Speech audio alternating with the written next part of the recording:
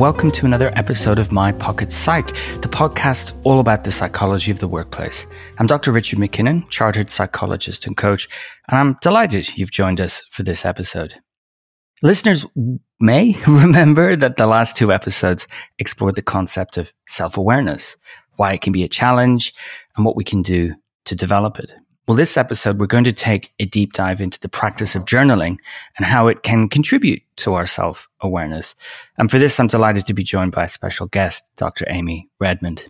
But before we dive into this, a reminder that if you missed our recent webinar on loneliness and connection at work, the recording of that is available on our YouTube channel. I'll put a link to the exact video in the show notes, but you can find it and all of our other video content at worklifepsych.tv. You'd think I would be familiar with how to say that by now. Secondly, all of the resources mentioned in the webinar are free and located on our website at worklifepsych.com/connect and thrive. And this includes the Connect and Thrive guide, co-authored with Dr. Sarah Wright. And you can hear my interview with her back in episode 135 of this podcast. So let's push on. Amy, it's great to have you on the podcast. How are you doing? Oh, Richard, it's lovely to be here. I'm very well, thank you. How are you? I'm great. It's super hot and sunny here in London, and I'm thriving. I really love this weather. Me too. I was born for summer. I think I was born in the wrong country, but that's another story. Let's move. Oh, you don't know how much I want to do that. So listen, we're talking and have been talking about self-awareness over the last couple of episodes. And for listeners, if this is your very first episode, you are extremely welcome. And a quick recap, what we're talking about is how aware we as individuals can be about what makes us who we are in context, and how we can respond to different situations, and how we can moderate our responses and moderate our behavior. What it's not is knowing what kind of person we are and demanding everyone around us accept that. So inherent in self-awareness is also flexibility. Now, Amy, we're going to talk about how we can boost our self-awareness through the use of journals and journaling. But let's start with telling us a little bit about yourself and your interest in the use of journals. Yeah, great. So, like lots of business psychologists, I've got lots of different roles. I think that you'll agree that business psychologists, we like to keep things quite interesting, don't we, and really complicated. So that's certainly what I've done. So I'm the founder of a couple of businesses. One is called Human Wonder, and that's a business that is set up to help everybody thrive through the use of a huge, broad range of wonderful coaches and therapists. And then my other business is called Psychology of Success, and this is where journaling comes in. And this Psychology of Success is really about producing accessible tools to really help people build what you've described self-awareness through kind of reflecting on coaching questions that we know help to inspire transformational type aha moments. And it's that I'd love to dive into, because I know when talking to my clients, and actually even just circle of friends, that when you think of journals, people can get a bit awkward and feel that it's an awful lot of work and they're looking at a blank page. But you're talking about prompts to respond to. That's quite different, isn't it? Yeah, I think it is. I think we think about journaling and our minds go back to those awkward diaries that we kept as children. But I guess on reflection, there's a reason why we did that, wasn't there? There's a reason why I certainly as a child felt the need to keep a diary, and the diary contained things that I wouldn't say out loud to anyone maybe, but I think, we don't understand that process as children, but it's about getting our thoughts out into the world somehow. And sometimes it's a case of like closing that diary and then it's done, this sort of negative thought. Sometimes it's about producing kind of positive effect through that process of thinking things through. And so I produced a journal which is called the Aha Journal, and this sort of came into being through my work with as a coach and as a psychologist. At Human Wonder, we try to do as much social enterprise work as we possibly can, and we really what we really want to be able to do is give as many people access to talking therapies as we possibly can, because we know how much it helps, we know how much it matters. And so the AHA Journal sort of came into being as an extension of that, because I wanted to produce something that was accessible for everybody. And it basically contains about 100 questions, really quite powerful coaching questions, some questions that are really challenging, but they're the kinds of questions that I've asked in live coaching sessions that often kind of trigger this chain of kind of thoughts and aha moments and realization in clients. And so I love this idea of being able to pick something up and carry it with you, especially in this day and age when so many of us are chained to our desks all the time. I think this ability to take a journal with you is wonderful opportunity to just try something new. And also, as we know, there's something about the process of writing things down, isn't there, that kind of helps you get things out of your head. And I think that can be quite cathartic. Just that process of getting it out of your head and writing it down allows you the ability to kind of process thoughts in a more logical way. Absolutely. And it's something that I discuss quite a lot in my coaching practice, encouraging maybe the less willing clients that thinking about it is one thing, but writing it down is qualitatively different. And until they've tried that, they don't notice the difference. And it's not just a nice to have. Research shows us that, we're better able to process negative emotions when we write about them. And we don't have to write reams and reams and reams, do we? We can just simply get out of our head what we're thinking about, what's bothering us. And it can be as simple as that. Yeah, I think it can play two roles, can't it? Sometimes it can make it real. So say if you're reflecting on, you've talked to a coach about setting some goals, and then actually that process of writing down those goals make it real. And then I think there's another way that journaling helps. So if you write down something about, say, your worries or your fears, sometimes that has the opposite effect. You kind of write it down and you look at it and you think, is it true? Is it real? Is this fear really real? And you can kind of gain a little bit more clarity, because sometimes you'll look at what you've written down, like you did as a child when you were writing diaries, and you look at what you've written, you think, oh, that's a bit ridiculous. And so it plays these two roles. It can bring things to life and make things, we kind of commit ourselves to some action, or actually we can look at it and think, nah, I've got that wrong. Actually, I don't need to worry about this, or this isn't a real fear. It's not something that is real. It's just lives in my head. And now I've looked at it on paper. It doesn't really make that much sense. I think that's a very powerful point. When we're able to see the thoughts, then they change in their very nature. They lose some of their impact. They lose some of their power over us. We've sort of manifested them on the page, and we can critique them then and choose what we want to do with them. When they're in our minds, when we're thinking about them, they can seem a lot more directive and a lot more powerful than they ought to be. Yeah, absolutely.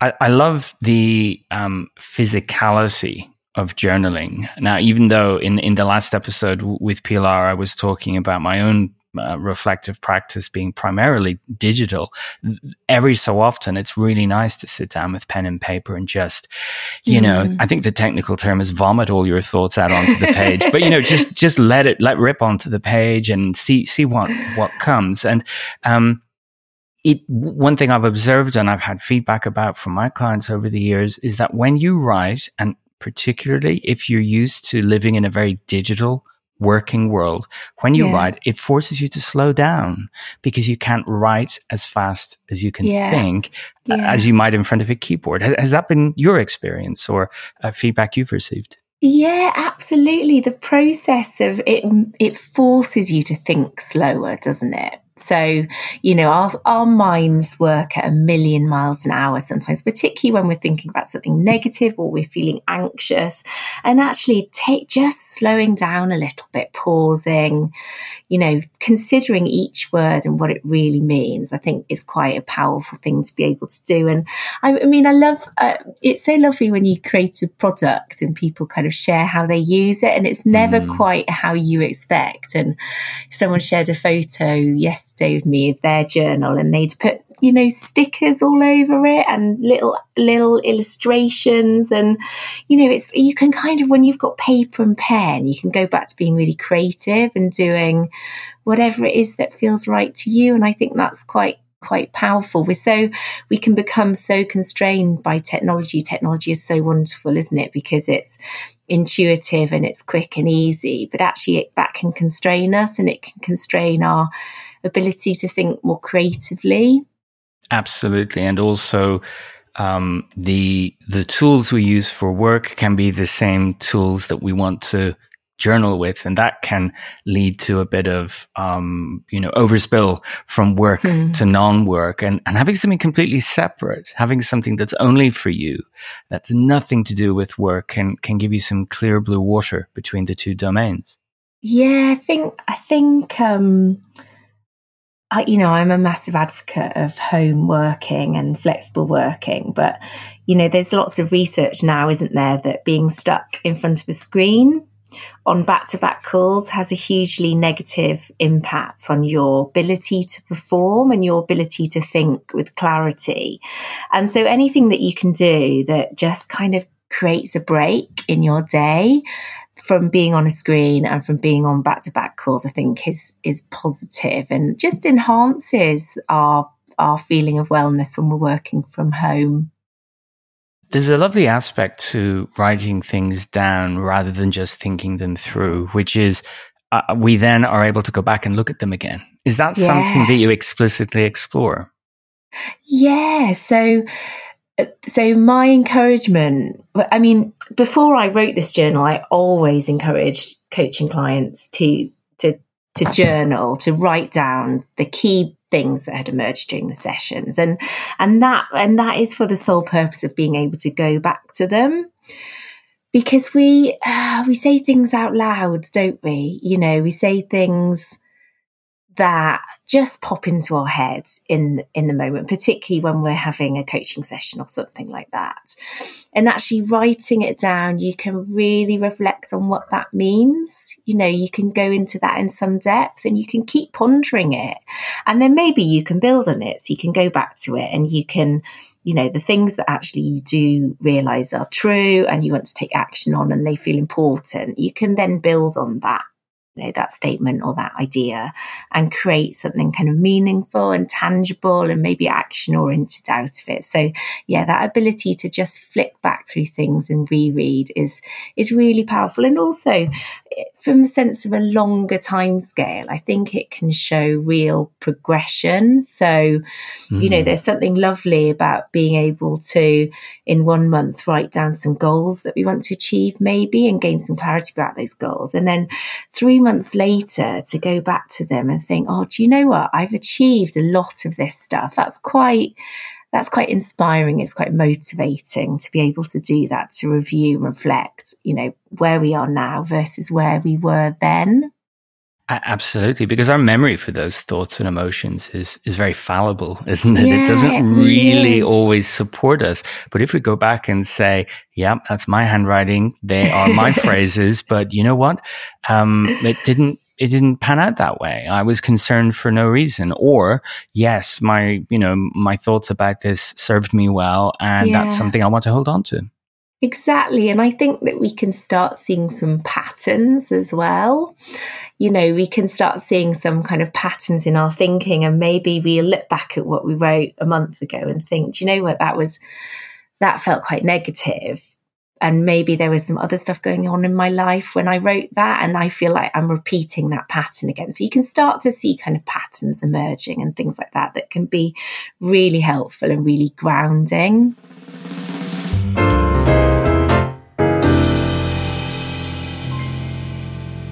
Now, when we record these episodes, I was thinking about this on my way into the office this morning. In my mind's eye, and listeners might disabuse me of this notion, but in my mind's eye, I always picture people listening to this who think, yeah, boss, I'm in my life. How am I going to do this? Whatever the thoughts are, whatever the concepts are we cover. So what I'd really like to do is explore how can a typical, busy, hectic professional out there start a journaling practice? So, it's funny that you asked that question, because a couple of months or a month or so after I launched my journal, a good friend said to me, so how have you found using it?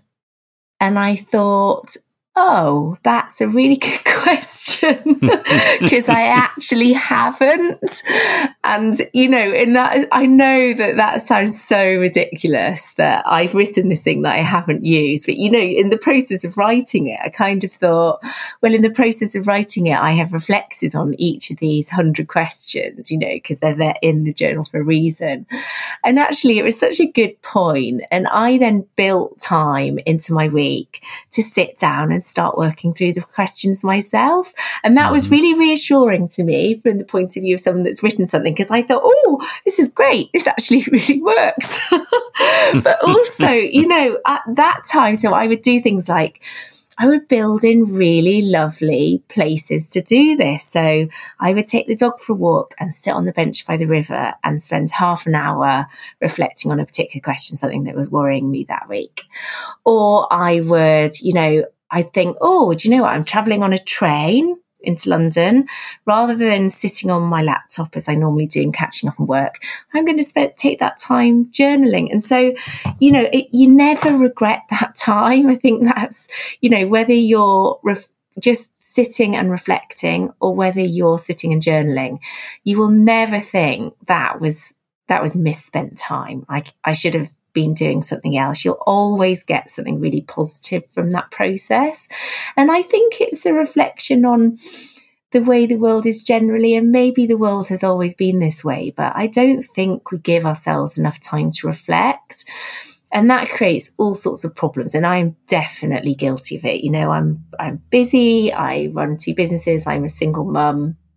And I don't often pause to reflect. And what can happen is one day you wake up and you realise you're working towards all these things and you're not even sure if they're the right things, because in the last month or 2 months or 3 months, you haven't actually spent an hour reflecting on what you're doing or why you're doing it. So, everyone has to do what works for them. You build time into your day, but I've come to learn over the last couple of years that reflection time is like a non-negotiable. There are certain things in my life that are non-negotiables because I need them to be well. Exercise, I need that to be well. I look at my diary and I think, I don't have time to go for a run this week. Well, something else is going to have to be dropped because I need that to be well. And I've now done the same with these periods of reflection.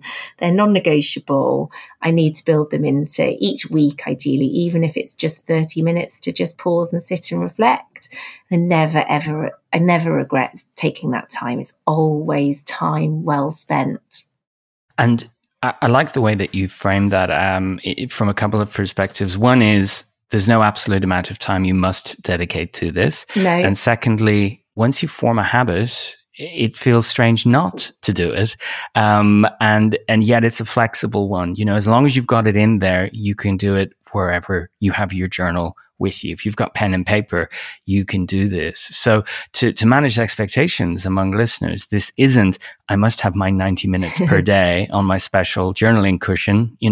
It's, I have an intention to do this, and I could really start small, right? And work up over time until I hit that sweet spot of, yes, this is really benefiting me, and I'll keep going with it. But you're not asking people to carve out hours and hours per week, are you? Not at all. And I really like your point about habits, and habits are an important point for so many parts of our life, aren't they? Because the small habits, the little things that we do every day and every week, they might seem inconsequential, but they ladder up to really, really great stuff. So whether that's time, 30 minutes here and there spent reflecting, or just 10 minutes going for a walk before you start your day, or taking breaks where you do something that is good for your well-being in some way. All of these little habits ladder up ultimately to a much more successful week, a much more successful and content month, a much more wonderful year. And I often point out that habits are the manifestation of our values. And yet, when we're really busy and focusing on getting stuff done, reflection can go out the window. We can see it as a luxury. And therefore, we might repeat mistakes or get into routines that don't serve us well. So this can serve as this reflection point can serve as an opportunity to notice that there's other ways of doing things, without, turning our life upside down, but to try and use small things because we've noticed what works for us and what doesn't work for us. Yeah, absolutely. And like you said, it doesn't have to be big chunks of time, even just 5 minutes sometimes, particularly if you talked in your previous podcast about self-awareness. It's about getting to the point where you can really understand and almost sort of preempt what you need. So maybe you're feeling a bit triggered by something, maybe you're feeling a bit overwhelmed. It's about having the awareness to know that and then working out what's going to work for you to sort of solve that. And often, reflection is a really powerful thing that you can do to just feel better and just make sure that you're on a path to somewhere that you actually want to go. So there's a few things I'm getting from your description of journaling practice that can support our self-awareness. One is very simply learning from experience, where maybe we come through something and then we write about it and say, okay, here's what I can take from that experience, negative, positive, whatever it might be. I'm learning from the experience. Yeah. Another seems to be able to bring our values and behaviors closer together. If we're taking the time to figure out what's really important to us, then we're saying to ourselves, well, why am I not doing more of that stuff if it's important to me? And so I can notice the opportunity to do more of that. And maybe there's an element here about being able to cultivate a different relationship with our thoughts and emotions. We don't have to do what they say. We're processing them on paper. We're working through them, not as problems to be solved, but as things that we can look at from different perspectives. Yeah, and I love your last point, because I think we can all fall into a trap of automatically assuming that what we feel must be correct, but our brain is this kind of super processor, isn't it? And it picks up on cues and it filters out information, and it doesn't always do it in the right way, because sometimes we can get into habits that mean that our reticular activating system notices things that perhaps aren't negative, and then it starts noticing more and more and more of those things.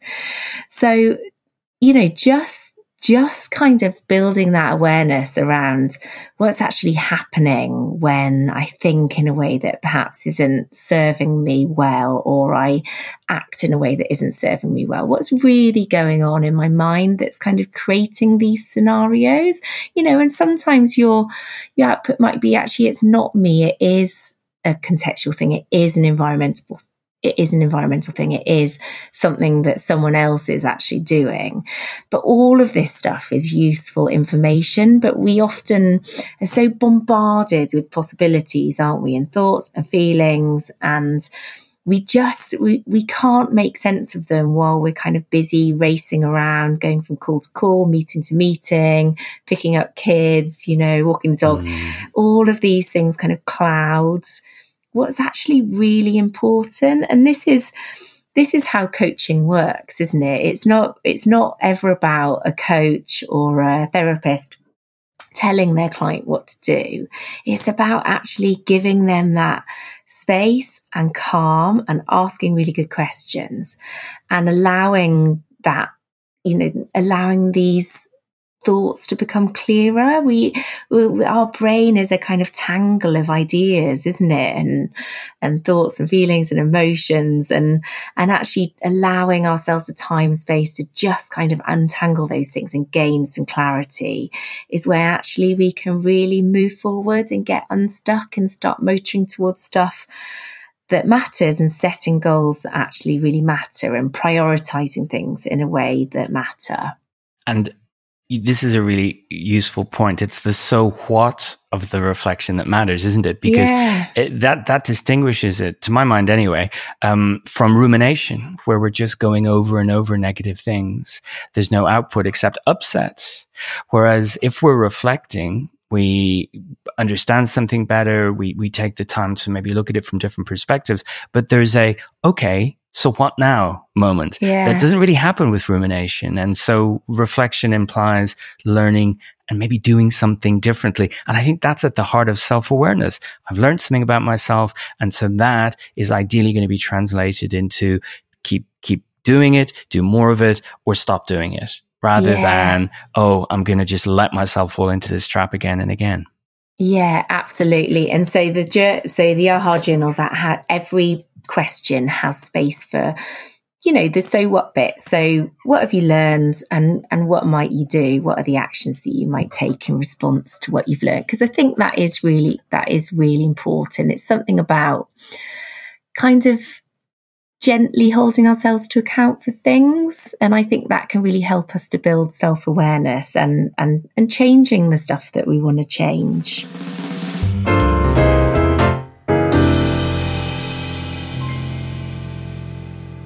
So the journaling process isn't going to look identical for everyone. It isn't going to take the same amount of time for everyone, but there's some principles about reflection in here that sound really useful. And if what we want to write about isn't necessarily something we would feel comfortable saying to another human being, then journaling is a great alternative rather than bottling it up or simply holding on to those thoughts and believing them to be true. There's some key principles here in journaling. So what works for you may not work for me, may not work for our listeners, and vice versa.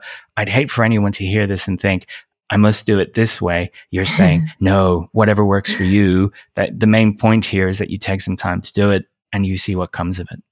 Yeah. So the beauty of this is that we're all so different. No two journals when completed would ever be the same, not even close. Everyone's thoughts and feelings and experiences are completely different. And that's the beauty of it, isn't it? I think quite often, you talked about that sort of process of looking back. And actually, I think you can reread what you've written sometimes and get this lovely sense of who am I? How do I feel? What do I think? What do I want?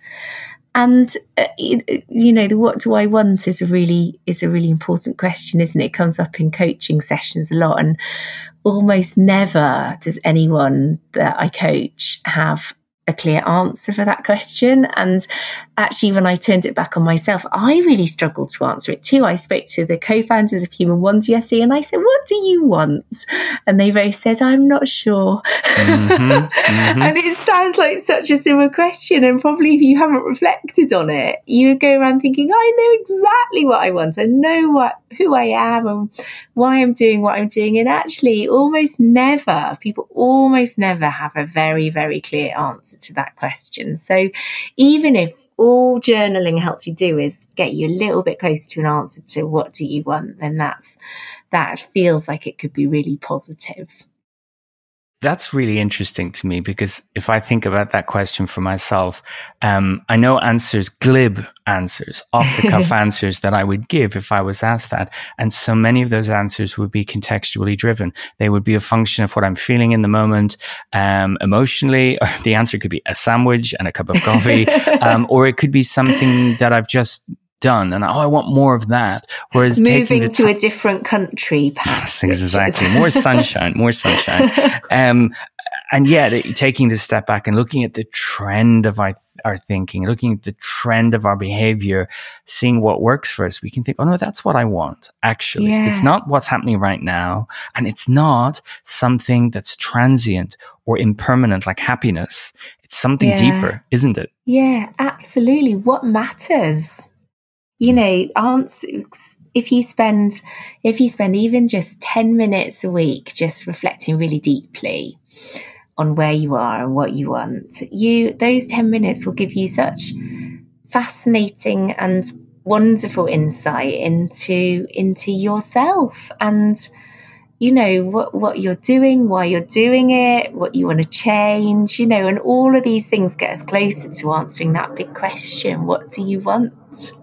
And it comes from within, doesn't it? Which is a really important point here, because a lot of the time, because of the societies that we live in, we're kind of told what we should want from the moment we wake up to the moment we go to sleep. And stepping back from that is a challenge, but it's possible. And maybe it's experiences, it's relationships, probably not things for many of us that are really, really important. And yet all we hear all day is, this is a thing that will make you happy. This is the thing you need to be complete.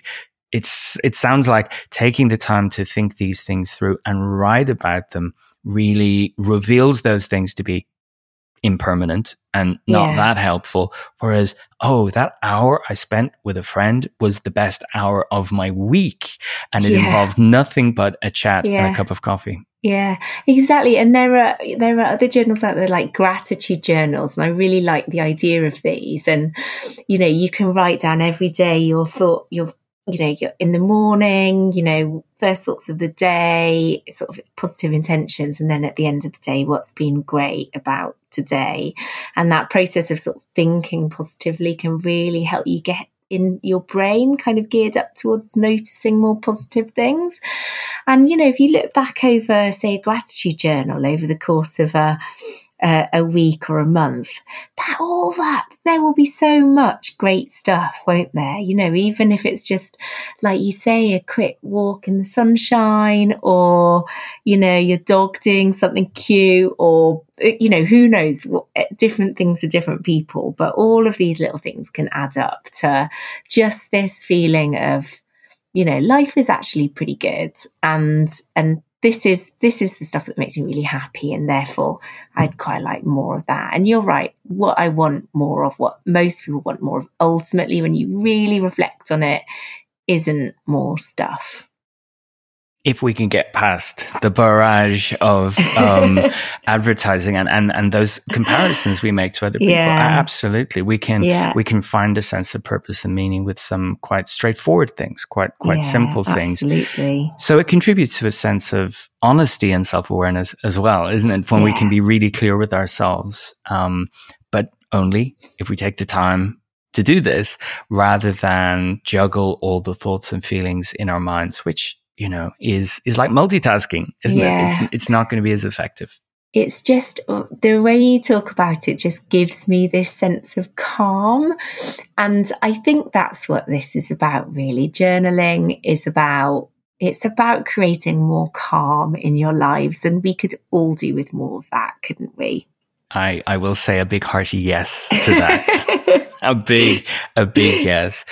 So listen, it's been fantastic to speak with you today. I really want to thank you for taking the time. I'm going to link in the show notes where people can find out more about you and your journal and its benefits. Anything final you'd like to throw into the mix for listeners? Just I guess my thoughts and reflections at this point in time really focus on just finding wonder in small things. I'm trying this weekly ritual of taking photos and little video clips of just little snippets of wonder. And it might just be, beautiful flower or bird flying, or, just whatever it is that, and this process has really helped me feel very, very positive at the end of each day, noticing the little things. And so I guess that's that's sort of in addition to the AHA Journal, what the AHA Journal is all about, kind of noticing wonder and noticing beauty in the everyday. And so I guess that's my leaving thought. How can you do more of that? How can you pay more attention to the good stuff that's going on around us? That's lovely. I really like that. Thank you so much. Well, look, a final thank you from me. Listeners, you'll be able to find the show notes for this episode at worklifepsych.com/podcast/140. So we just keep it nice and simple. This is episode 140. Please get in touch with your thoughts, your questions, or even your examples of how you have cultivated a journaling practice. I would love to hear how this is working for you, or if you decide to start on the back of this conversation. I think we'd both be thrilled to learn about that. And you can send us an email at podcast@worklifepsych.com. But for now, thank you for joining us and thank you for listening.